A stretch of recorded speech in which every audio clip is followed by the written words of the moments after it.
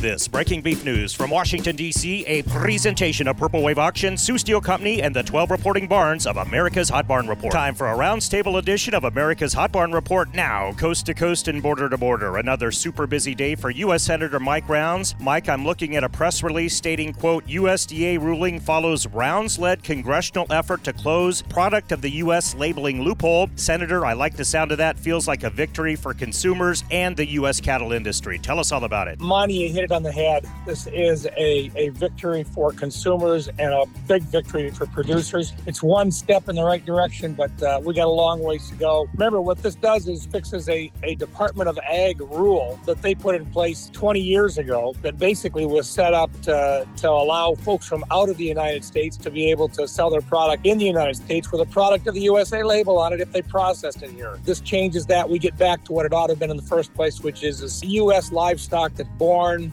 raised, fed, slaughtered, and processed in the United States. This is a step in the right direction. Consumers can have some confidence that what they're actually getting is a true product from farmers and ranchers in the United States. That kind of leads into the next question here, Senator. The USDA does not seem to be taking the Brazilian BSE issue as serious as China. What is up with that? Yeah, really good question. This is one that's been going on for a while. Brazil seems to think that it's okay if they delay the reporting when they find a disease within their herds. The rest of the countries that we do business with basically report fairly quickly in a matter of days. Brazil has been lax. That's not good for consumers in the United States. Senator Tester out of Montana and myself, several others, have introduced legislation that would make it very clear that we're going to put a hold on Brazilian beef coming into the United States until such time as they start complying with the agreements that they've already got in place. And part of it is letting people know in advance when you find something in your herd that's not right. Yeah, absolutely. I like it. Congratulations. I know you've worked hard for this, as has Secretary of Agriculture Tom Vilsack. Who else has been instrumental in this monumental ruling? There have been a group of us that have worked hard across the board, bipartisan in nature, Republicans and Democrats, folks that represent states that have more cows than people. That's 9 different states.